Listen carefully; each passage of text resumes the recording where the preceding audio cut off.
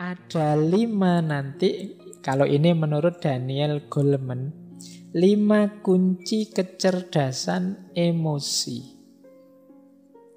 Jadi orang yang cerdas secara emosi itu cirinya 5. Yang pertama self-awareness, yang kedua self-regulation, yang ketiga motivation, yang keempat empati, yang kelima social skill. Kuncinya di sini.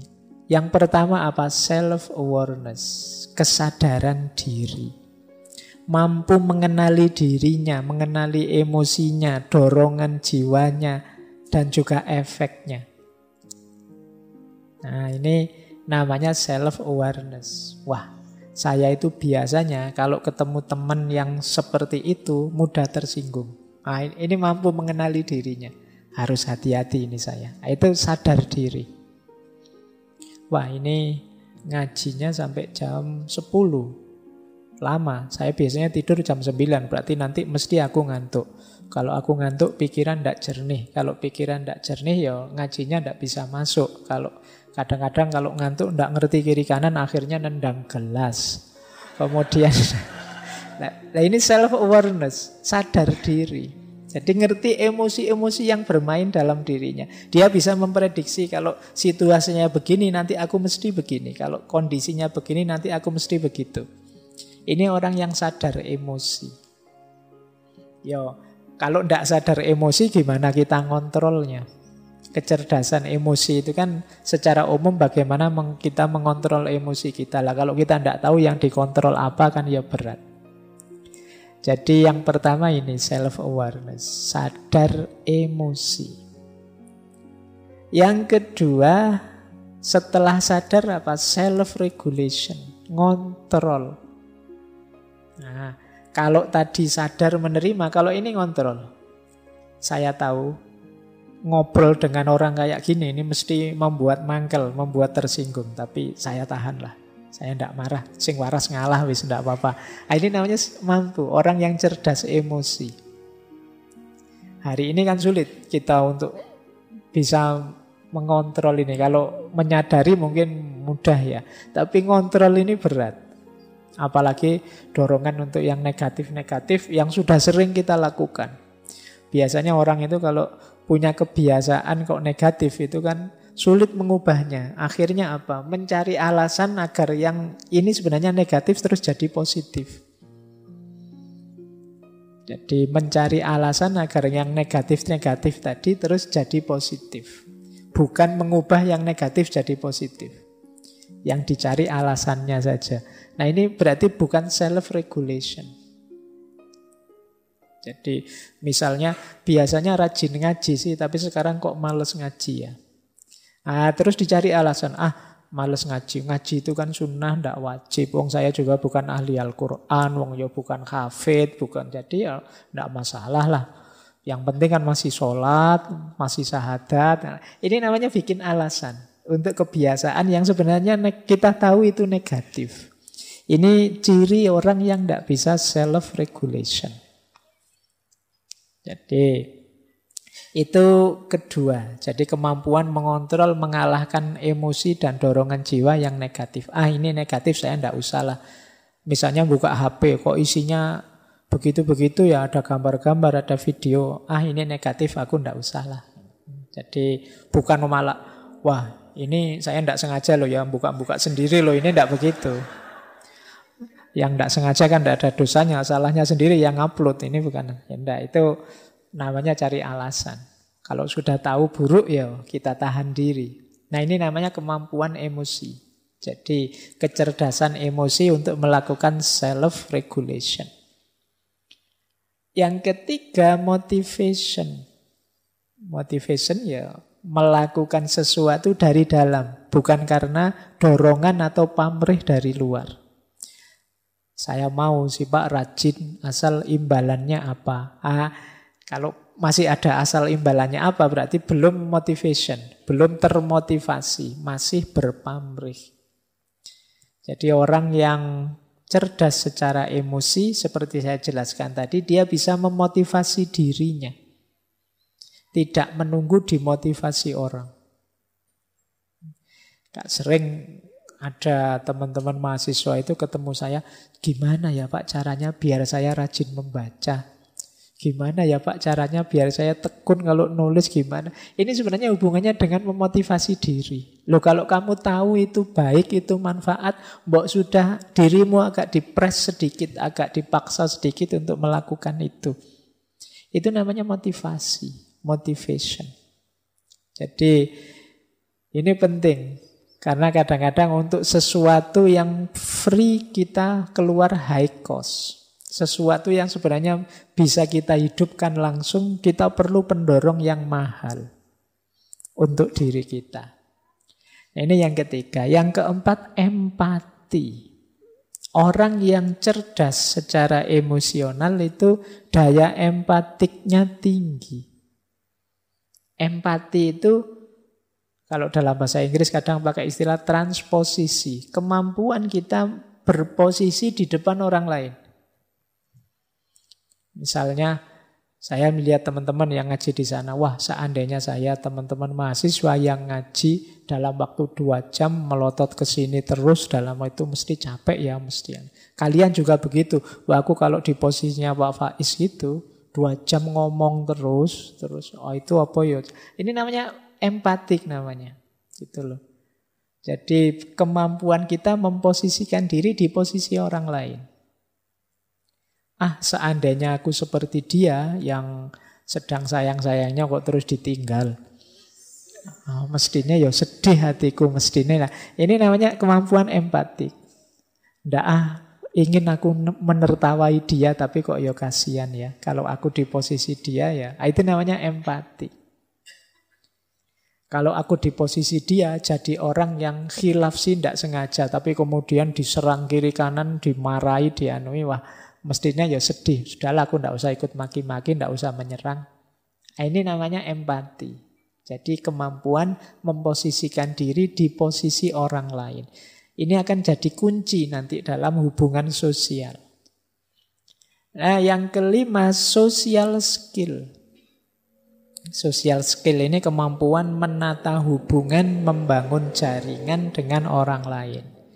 Jadi orang yang mudah bergaul, enak bergaul, gampang diterima di mana-mana, itu namanya social skill.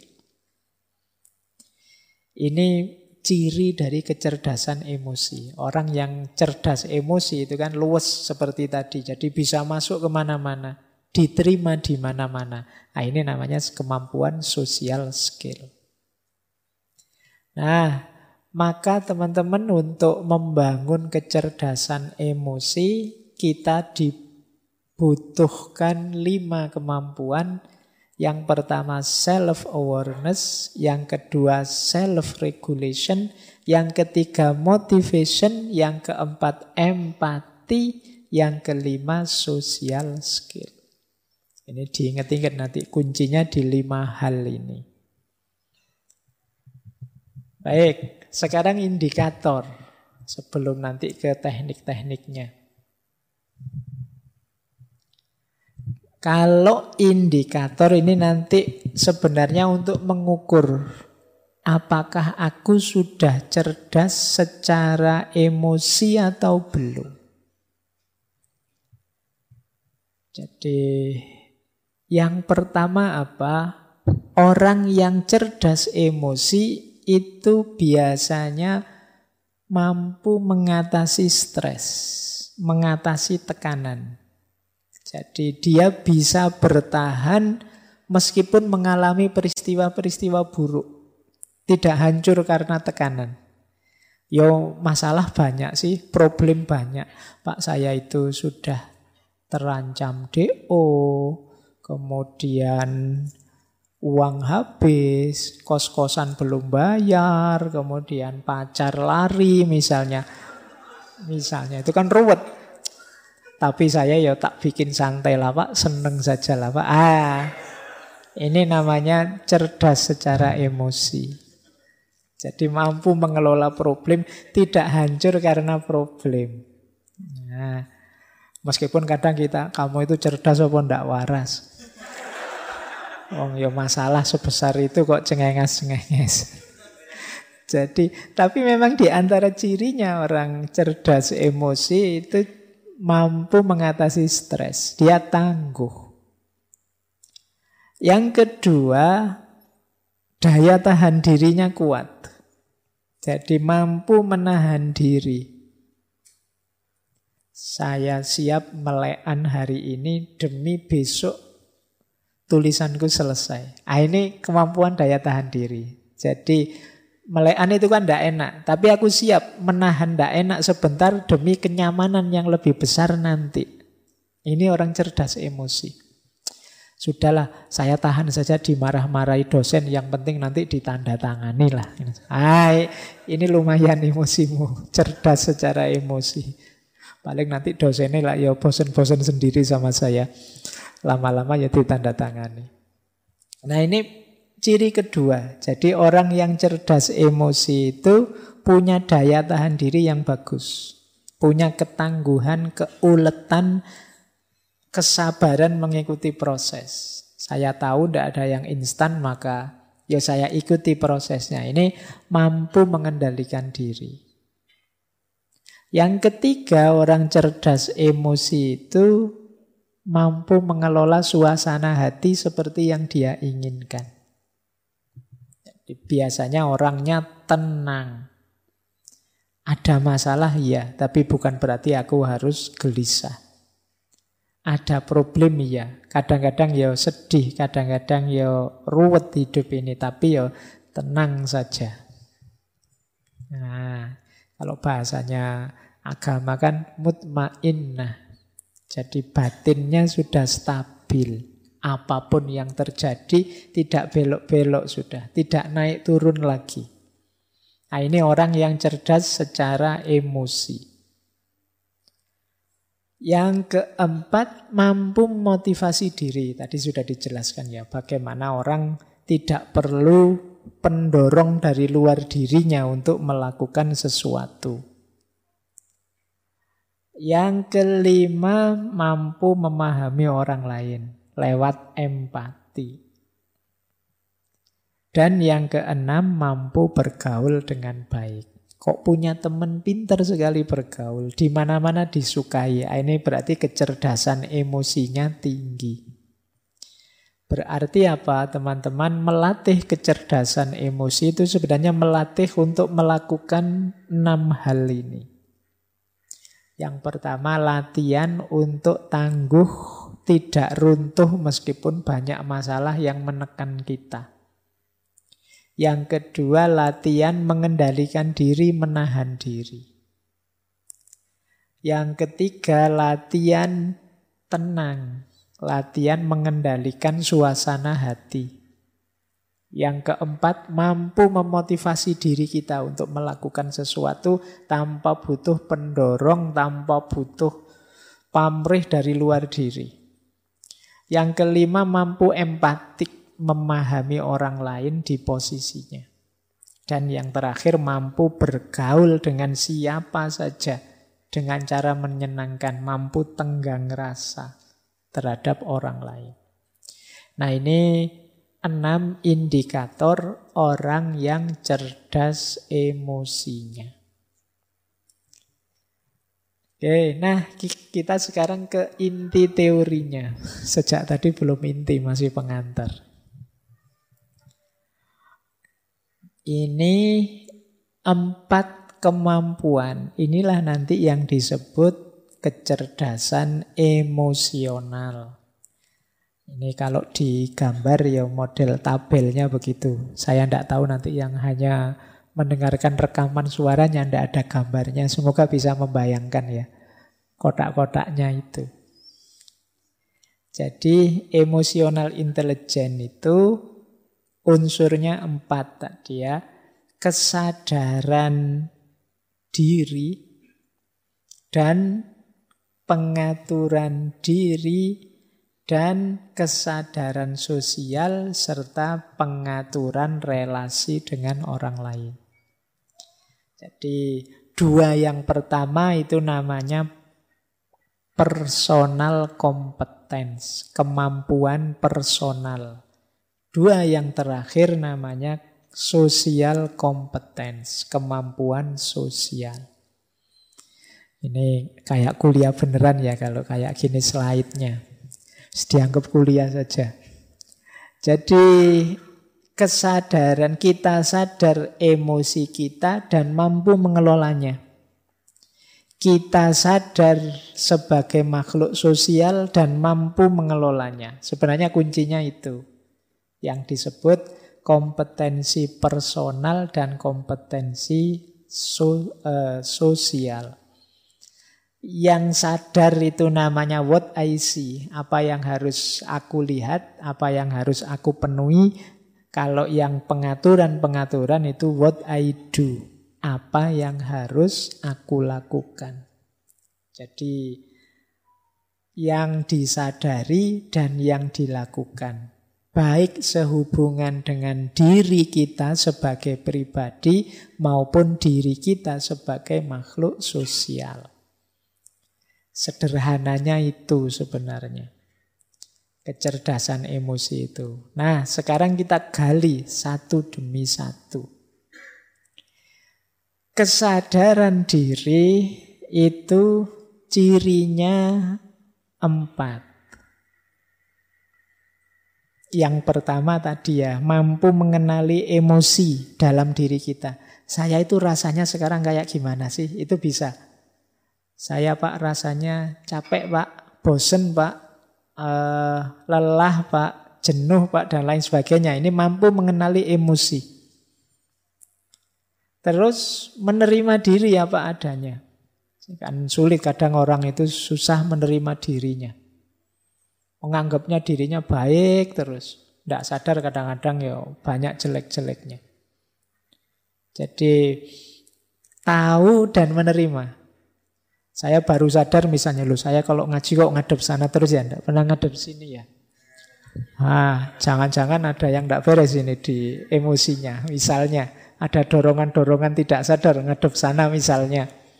Nah ini diterima dulu, iya ya. Mestinya ya tidak begitu, mestinya ya ngadep ke sana juga, ngadep teman-teman cowok-cowok yang di sana, kok saya ngadep sini terus ya misalnya. Nah, dan itu bukan harga mati, berarti kan besok ngajinya ngadep sana juga lah, tidak ngadep sini. Tapi diterima dulu. Kalau orang denial menyangkal, enggak, kebetulan saja ngadep sini. Biasanya juga tidak begitu, misalnya menyangkal. Kalau menyangkal tidak ada perbaikan. Terimalah bahwa kita itu memang bisa keliru, bisa salah, bisa tidak pas, emosi kita bisa meleset, untuk selanjutnya diperbaiki. Termasuk self-awareness itu percaya diri. Nah, cuma percaya diri sesuai kenyataan diri kita. Hari ini kan banyak orang itu memotivasi kita. Pokoknya kamu bisa deh, kamu bisa deh. Ya, tapi yo harus sadar kenyataan juga. Misalnya, wah saya pengen 2024 tak nyalon presiden yo. Wah terus bisa Pak, yo. Iya, kamu tidak realistis namanya. Percaya diri ya, tapi sadar kenyataan juga. Ini lebih sehat untuk emosi kita. Kemudian yang terakhir, mampu menertawakan diri. Ini menarik. Menertawakan diri itu berarti apa? Aku menerima bahwa aku ini banyak kekurangan juga. Ada salah, ada khilafnya juga. Meskipun aku ya tidak putus asa. Jadi ini kan terus menertawakan diri. Bodoh banget yo aku ini. Gitu. Saya sering kalau mahasiswa itu di kelas diperintah apa tidak bisa itu malah ketawa. Harusnya kan sedih, dia malah ketawa. Tidak bisa ya Pak, tidak mampu ya Pak. Kan sering begitu. Jadi, kamu sudah baca belum? Belum baca ya Pak. Terus ketawa. Tidak apa-apa, anggap saja itu menertawakan dirimu. Kadang-kadang kan aku heran, loh kamu ketawa, yang diketawain siapa? Oh mungkin dirinya sendiri, bahwa betapa konyolnya aku, betapa tidak bertanggung jawabnya aku. Tidak masalah, jadi salah tidak membawa putus asa, tapi membawa penertawaan diri bahwa aku ini memang belum baik, aku ini memang belum bagus, saatnya untuk diperbaiki. Nah, ini ciri-ciri orang sadar diri. Nah, strateginya apa untuk membangun kesadaran diri? Yang pertama, ayo merenungi nilai-nilai hidup. Kesadaran diri itu selalu gandeng, selalu bersama dengan nilai-nilai hidup. Orang bisa memvalue dirinya itu kan dasarnya nilai yang dia pegangi. Aku kok marah, padahal harusnya aku ini penyabar loh.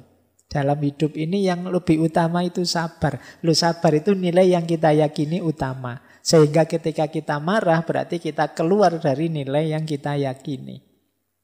Loh, aku kok ngamuan padahal aku ini orang Islam. Katanya Islam itu rahmatan lil alamin, cinta damai. Berarti meleset yang aku lakukan ini.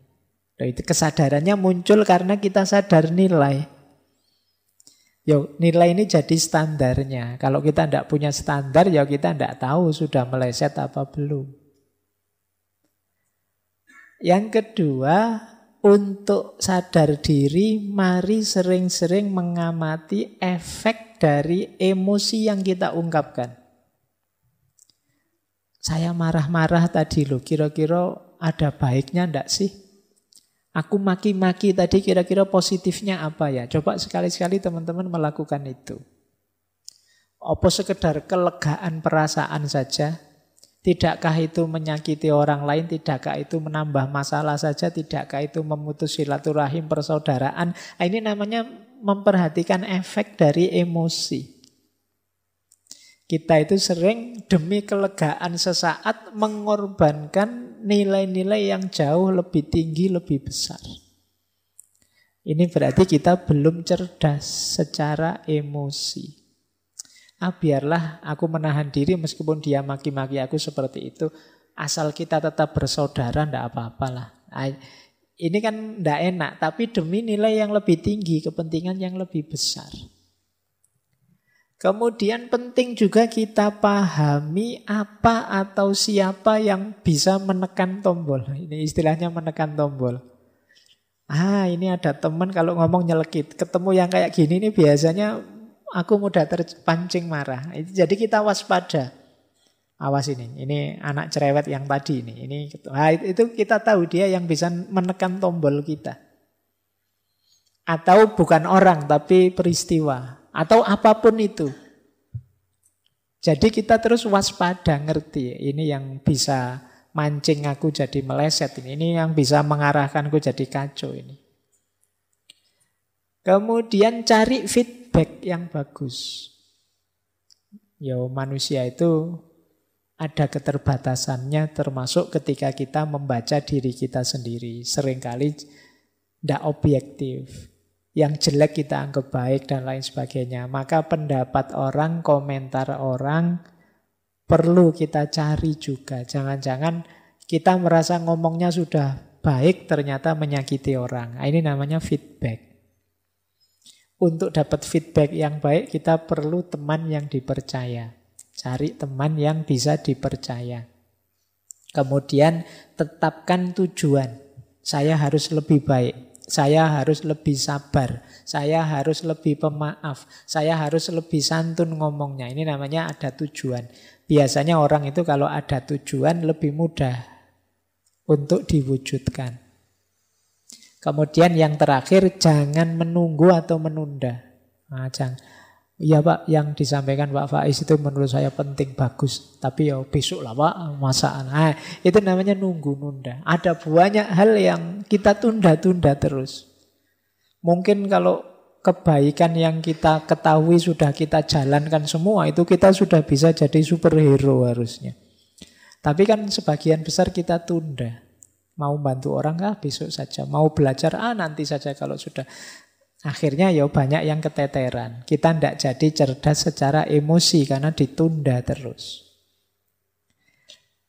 Kemudian manajemen, self-management, menata diri. Kalau sudah mengenali diri, sekarang menata diri. Menata diri cirinya 4. Yang pertama, kontrol dan pengarahan. Saya mampu marah, saya mampu sayang, saya mampu jengkel, saya mampu takut, dan lain sebagainya. Cuma menggunakannya pas, itu namanya mampu ngontrol. Kemudian ciri orang yang bisa self-management itu berpikir sebelum bertindak. Mikir dulu, jangan pukul dulu, mikir belakangan. Dibalik. Jadi dipikir dulu, apapun yang mau dilakukan coba dipikir dulu. Itu namanya kemampuan self-management. Berintegritas dapat dipercaya. Jadi orang yang teguh pada prinsip, pada nilai, pada pendiriannya. Ini namanya orang yang berintegritas. Dan dia dapat dipercaya. Jangan takut dengan saya jujur kok. Saya kalau disuruh jaga rahasia, ya saya jaga beneran. Nah, ini namanya berintegritas. Kemudian mampu beradaptasi menghadapi keragaman. Seperti tadi ya, seperti sabuk. Tadi kita lentur menghadapi perubahan-perubahan situasi. Ini ciri orang yang self-management, mampu menata diri. Strateginya 4 untuk memudahkan self-management. Yang pertama apa? Kendalikan self-talk. Self-talk itu vonis kita, penilaian kita, rayuan kita pada diri kita sendiri, itu self-talk. Jangan sering-sering bilang, aku kok begitu ya, dasar bodoh. Nah, ini self-talk. Nganggap dirinya sendiri bodoh. Jadi bicaralah yang baik-baik terhadap dirimu. Karena itu akan jadi mantra yang membentukmu. Jadi kalau teman-teman membaca diri, aku masih bisa lebih baik daripada bilang pada dirimu, aku ini orangnya jelek. Nah, jadi ini penting self-talk ini. Kita itu sering mensugesti diri kita secara negatif. Dan biasanya ya ke situ nanti diri kita terbentuk. Siapa sih saya ini Pak? Saya itu hanya remah-remah. Iya, kan sering kemarin anak-anak bilang begitu. Ya kamu akan jadi remah-remah beneran. Akan lebih positif ya, masih banyak hal yang belum saya mampu Pak, tapi insya Allah tidak lama lagi yang ingin saya bisa akan saya kuasai. Nah itu kan lebih positif, membuatmu bersemangat untuk berjuang. Jadi kendalikan self-talk. Kemudian hitung sampai 10. Ini sebenarnya adagium. Jadi hitung sampai 10 itu kalau mau melakukan apa-apa dipikir dulu.